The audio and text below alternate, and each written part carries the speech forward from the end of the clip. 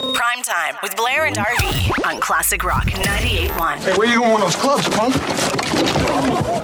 Mr. Gilmore, I'm your caddy. This past weekend, not only was it the Masters, Blair, but it was a weekend full of Happy Gilmore quotes. It totally was, because it turns out one of the guys who came startlingly close to, he was very close to Hideki Matsuyama, turns out to be a massive Happy Gilmore fan. His name was Will Zalatoris. He was tied. There was like a four-way tie leading into the final holes, and he was one of them. For his entire life, whenever he's been out on the golf course, people have said that he looks like Happy Gilmore's caddy from the Waterbury Open.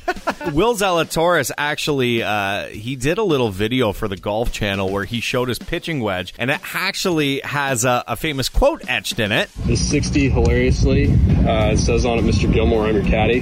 Been embracing since a lot of people think I look like Mr. Gilmore's caddy, so put that on my wedge. Do you remember the caddy from the movie? He was like this short, kind of skater-looking dude with like kind of like a blonde afro. Oh, he had a coif. Yeah, like you look at Will Zalatoris, and he actually legit looks like the caddy. Mr. Gilmore, I'm your caddy. The best part is, this even got Adam Sandler's attention because Sandler saw everybody talking about it on Twitter, and he tweeted, "Have fun today, young man. Mr. Gilmore is watching you and very proud." That's hilarious, man. I mean, if you're going to get a vote of confidence from anybody, wouldn't you want it to be from Happy Gilmore himself? I mean, of course that's going to power you to the final round in a four-way tie up to the final hole. Obvious. Gold jacket, green jacket, who gives a Oh! You know what the kicker is here?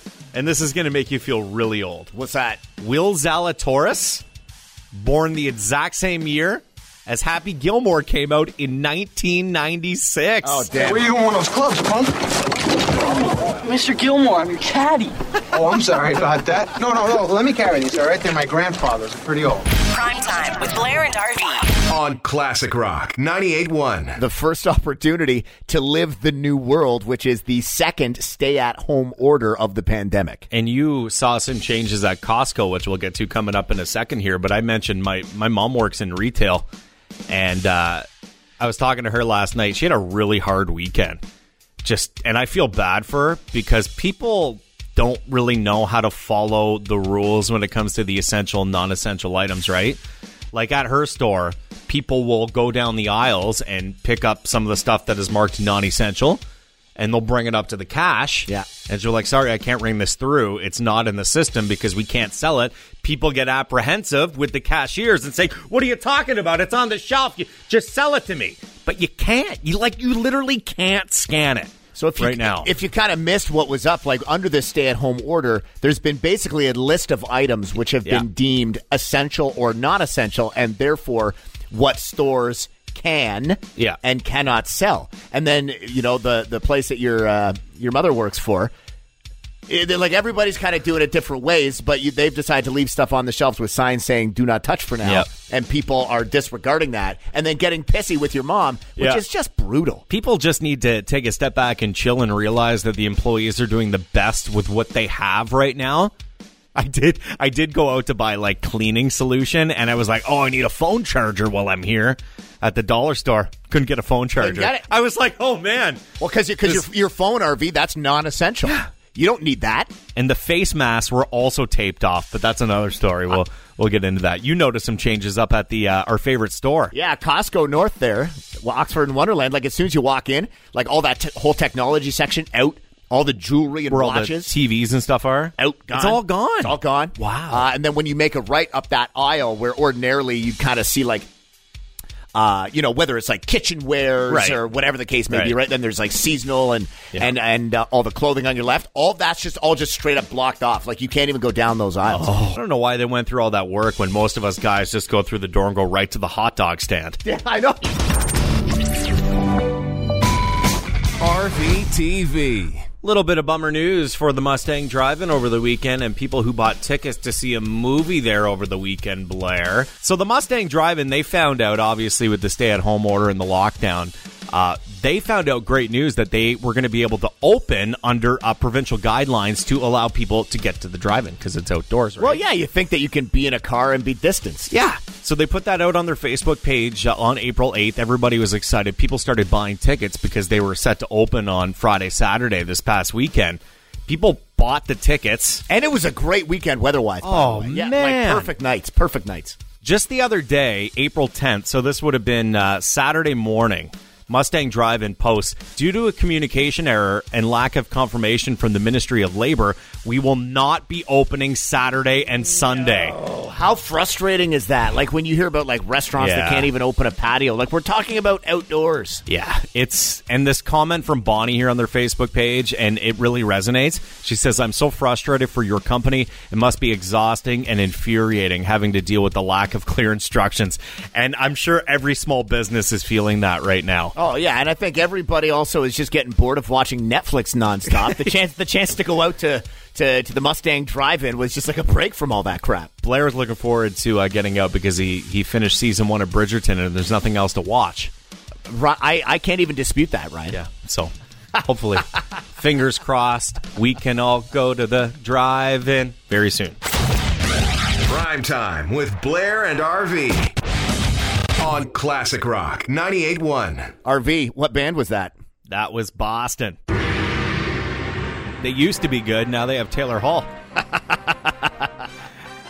There was a lot of speculation on where Taylor Hall was going to end up. We knew that things weren't going to work out for the whole season in Buffalo. That's just been a dumpster fire. It was looking like an absolute disaster. This is kind of off track, but there was a photo that went up on Spit and Chicklets over the weekend. Buffalo Sabres went to make a line change. They had 10 guys on the ice.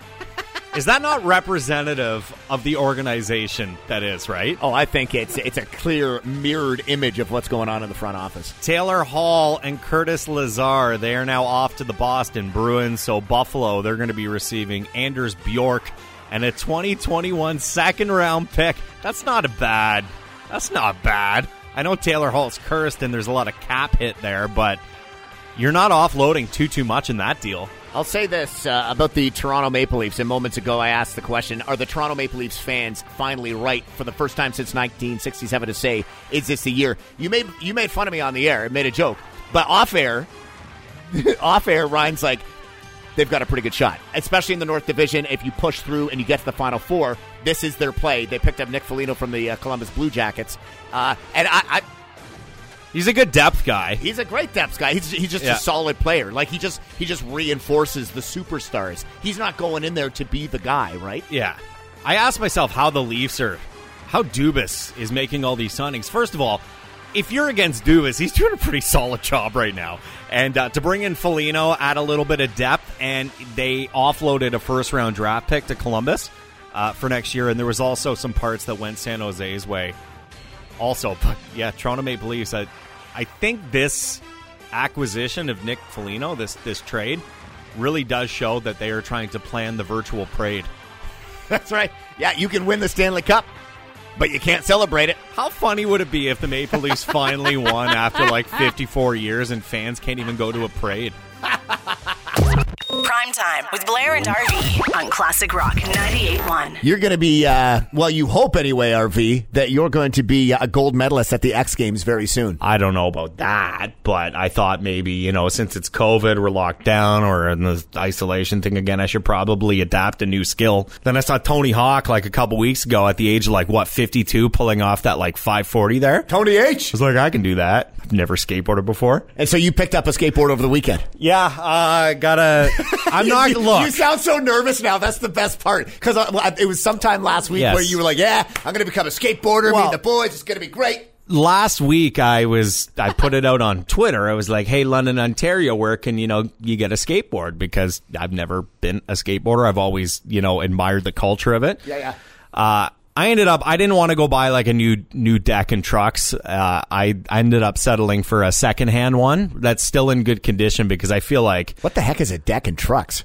Come on, man. You don't know that term? I know nothing about skateboarding. The board and the trucks are what hold the wheels on. Oh, you mean... Anyway, okay. Yes. But anyways, I picked it up last night and I was all excited to get off work today, go home and put on my old Cooper hockey helmet and just rock the road. But now it's a little bit rainy. Well, you were more worried about your balance. You had a buddy who fell off and separated his shoulder, and now you're all scared. Yes.